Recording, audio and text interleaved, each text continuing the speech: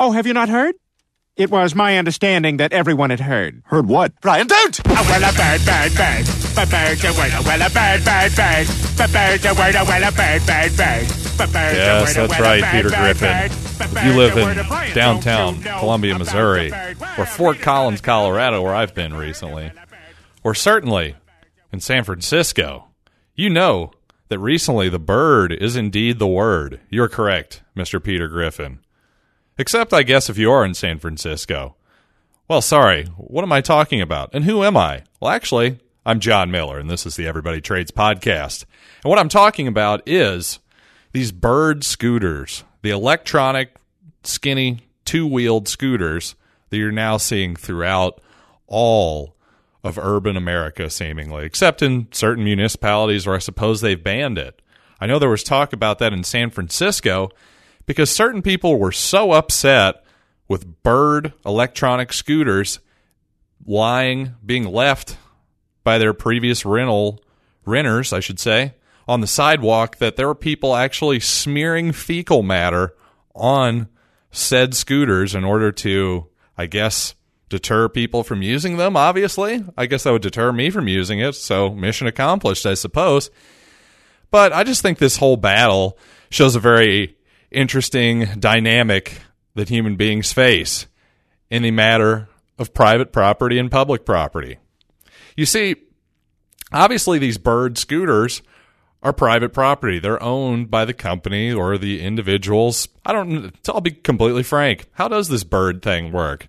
See, I know you take your phone, you scan a QR code, and you pay to rent it for a while, and then all the scooters have GPS tracking in them. This part I understand, and then you're able to just essentially leave it wherever you want, and then the company pays other people to come pick up these electronic scooters throughout the day. Now, the part that I don't quite understand is who exactly owns the scooters. Is it a giant company? Is it sort of like Uber, where multiple people just own a select amount of scooters of their own choosing? I really have absolutely no idea how they figure out the supply of scooters or who figures it out and who's taking that chance, essentially. That's what I don't understand about the whole bird dynamic. But what I do understand is, while some people might think that these bird scooters are an ostensibly public transportation option where literally anybody can take a bird, I suppose, who has a smartphone and the amount of dollars to pay the fee to rent the bird, I suppose anybody can take it. So in a way, that is a public thing in the same way that the Columbia Mall or any other mall throughout this country or world is a public space where people are allowed to sort of come and go as they please.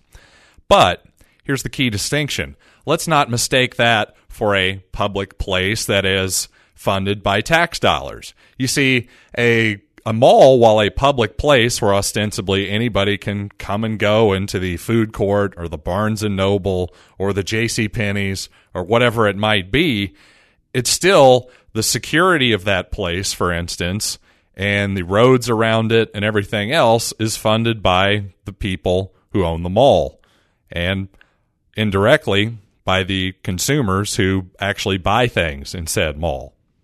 So that gets us back to these electronic bird scooters. To me, the problem here is not obviously that these scooters exist, it's that they're being laid and left on public sidewalks. Sidewalks that ostensibly are owned by the public, the quote-unquote taxpayers, but really it doesn't affect, obviously, all taxpayers the same when 5 scooters are left out in front of somebody's business, for instance. That may hurt foot traffic. It may do all sorts of things. It's basically an eyesore, is what business owners argue, and they don't want, just for instance, or apartment building tenants, whatever it might be, if you're trying to bring in your groceries, I could understand why you wouldn't want to possibly trip over a electronic scooter, an electric scooter. I keep saying electronic. Really, it's an electric scooter. An electric scooter that you don't see at night. You could easily trip over it or something. I understand all of this. That's actually a great point. But again, this is where safety starts to erode in terms of public property because the incentives are just not there. When somebody doesn't have direct ownership, they also don't have direct responsibility when something bad happens. There's nobody likes lawyers, I get it, but when there's nobody responsible, there's nobody to sue. There's nobody to take legal action against when somebody is negligent. I mean, when the government is negligent, how often do people get settlements from them? They had a gigantic dam failure in California recently, and they've had massive failures where they've accidentally seeped horrible toxic liquids into parts of the Colorado River in recent years. Who held the government responsible for that? Did the government hold themselves responsible for that? I'm not sure if they did, but even if they did, who would they take the money from? Who would they pay them off with? Well, they'd take it from us to pay to other people who are victimized by the government. That actually makes society poorer even further so than once they destroyed the dam, allowed it to fail, and allowed people's water supply to be contaminated. Suffice it to say, if a bunch of bird electronic scooters were being left all over a mall, then the purveyors of the mall would take those matters into their hands. It's easily their property. I mean, essentially, if you leave something on my front lawn, it becomes mine at a certain point. Like, you don't just get to leave things on my property. That's called trespassing, aka littering, etc. I mean, there's all kinds of property violations there that are quite obvious. But again, if I'm a taxpayer, then I guess I can just leave my bird wherever I want to on this public sidewalk. I'm just saying the outcomes aren't very good when nobody owns something. You see, some people are going to love these scooters, and some people are going to use them constantly. And in many ways, that's great. Even the people who don't necessarily use them can look at it and say, hey, it's congesting traffic less. That's a good thing for me. Maybe if you're worried about the environment, you think, hey, this uses less energy. This is a win-win. Great. Outstanding. Well, that's all well and good, but again, if you're a business owner, if you're a person that lives downtown where a lot of these birds happen to be, again, this is a subjective value dispute that really can't ever be fully resolved without somebody being left unhappy at the end of the day. And that's really my whole point. The bottom line is private property's better. When somebody owns it, it's cleaner, it's safer, and people are happier at the end of the day. And things like birds, really, an airplane is the ultimate example of what the bird is. You see, I've never owned an airplane, and I'm quite certain that none of you listening to this have ever owned an airplane, and probably you never will. But I've flown on an airplane, and you probably have too. Is that a public good? Well, I guess so, since all of us are able to buy an airplane ticket for the most part and get on an airplane if we have the means and the time, etc., etc. So again, that is a, quote, public good. And guess who's paying for most of that? It's the people who are in first class. The rich are paying for this public good for the most part. And notice how there's no supposed free rider problem on an airplane. Nobody free rides on an airplane. Now, not everybody pays equal on an airplane either. The people who get earlier reservations generally pay less, and obviously the people who want first class or business class or upgrade to more room in the exit row, etc., are willing to pay for that, and that all works out just fine. But again, there's no free rider problem, and essentially the richer, presumably, first-class passenger is essentially subsidizing everyone in coach's ticket, if you want to look at it that way. Just like the rich people or just the early adopters of any new technology are always sort of the guinea pigs in a weird way.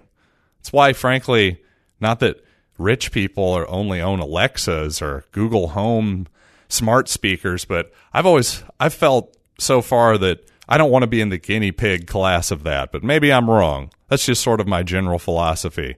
I don't want to be in the guinea pig class of technology, but there are lots of people out there who want to have the latest and the greatest of whatever it might not be. Not just technology, but automobiles, houses, anything you could possibly think of. Those people are always going to be paying a high premium for that new thing, whatever it might be, and they're going to be the ones who are going to be the guinea pigs, and we're going to work the kinks out. Really, we should thank those people because I don't want to do it. I don't want to be the new adopter of technology. Vladimir Lenin once supposedly said that if the rich are unhappy, it's their own fault. Well, historically, I think we're all rich. And also, in a previous episode, I stated that utopia is not a finish line. What I was really getting at there is utopia is relative. And the truth in what Lenin said there, that if the rich are unhappy, it's their own fault, I think if that's true, it's certainly, he said that 100+ years ago, my God, then none of us really have any excuse to be unhappy. But of course, from day to day, happiness is a weird thing, isn't it? You see, that's the funny thing about equality, too. That's one thing I push back against on people being equal. You see, I definitely subscribe to the theory that I'm not even equal to my own self, depending on the day or the hour or whatever it might be. For instance, earlier this week, I was a little just sort of lethargic and not really wanting to do anything as far as recording a podcast. But now, guess what? I've done two in a row. Consecutive days. That's what I'm trying to say. But again, what I'm getting at here, don't let people's position in life dictate your happiness or your level of satisfaction. Stop comparing yourself to other people, at least the people that you want something from. It's sort of like, really, it goes back to envy, doesn't it? It's one of those biblical original sins that we're not supposed to lean into is envy, but yet we seem to be leaning into it a lot. One thing I've done the last few days is my Uncle John sent me about 120 old pictures from literally great-great-grandparents and great-uncles and all these different people who were born, in some cases, 200 years ago.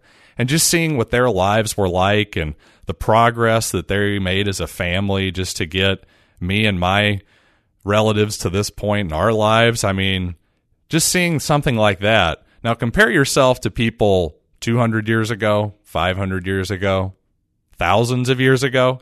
Now, that will make you feel good. That's the kind of comparison that you should make.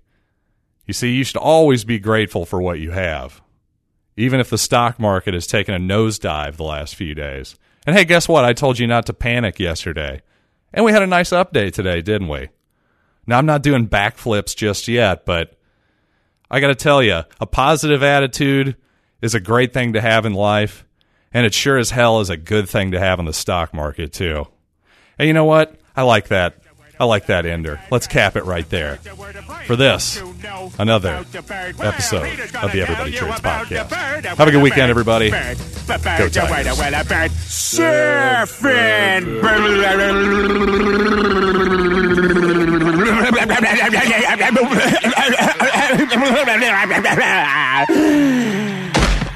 Oh my God, Peter, are you all right? Papa uma mau mau, papa uma mau mau, papa uma mau mau, papa uma mau mau, papa uma mau mau, papa uma mau mau, uma mau mau, papa uma mau mau, papa uma mau mau, papa uma mau mau.